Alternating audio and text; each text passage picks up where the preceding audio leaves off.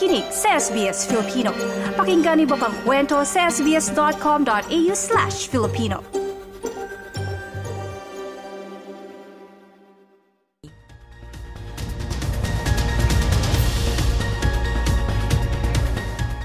It's more than important than ever to do a quick check of our charity register before donating this festive season. Definitely don't click on links in text and emails. We know people are tugging at the heartstrings. Instead, go to the charity's website and donate there. What we say is be cautious but generous this Christmas. Lots of people have lost lots of money to fake scams, charity scams.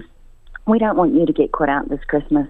We actually want that money to go to the very deserving charities across Australia. So, as I said, be cautious, but be generous this Christmas.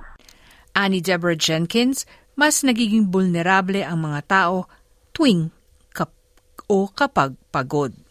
The Australian Competition and Consumer Commission does warn that millions of Australians are vulnerable, and there has been a spate of large-scale both data breaches, but also just scams are prevalent, particularly when people are busy, tired, exhausted. So we do know that it is a risk we need to all be looking out for.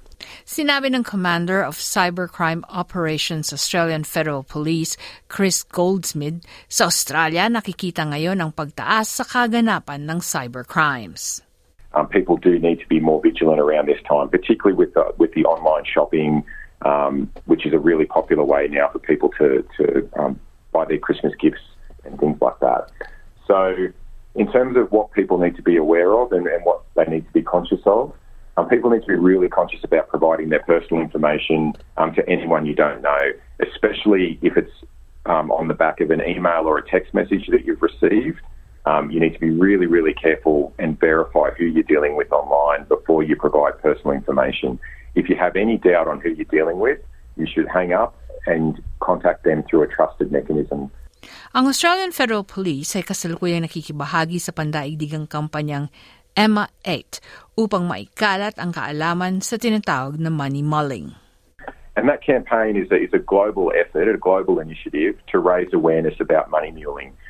What money muling is criminal groups, when they are committing frauds and scams, they often need Australian bank accounts in order to move money that they've stolen from the victims out of the Australian jurisdiction. And so in order to do that, they use money mules, and they're people that they convince to open Australian bank accounts to do those money transfers on behalf of criminal groups. We see a range of scam activity associated with money muling, so people can be tricked into opening accounts as part of a romance scam, so someone that you've got a romantic interest in, or someone that you think is a friend or someone that you're dating. Ani Chris Goldsmith, di dapat mahiya ang mga taong naapektuhan ng scam. If you think you've been a victim of a scam, it's really important that you don't be embarrassed about that you report it early. Early reporting is absolutely critical. You can report it to your bank. You can also report it to the police using Report Cyber at cyber.gov.au. Yan ang tinig ng Commander ng Cybercrime Operations ng Australian Federal Police, Chris Goldsmith. Ang email muli, reportcyber@cyber.gov. Sa annual Cyber Threat Report naman ng 2022, nakatanggap ang ACSC ng mahigit sa 76,000 report ng kaganapan ng cybercrime. Tumaas ito ng halos 13% mula nakaraang taong pinansyal.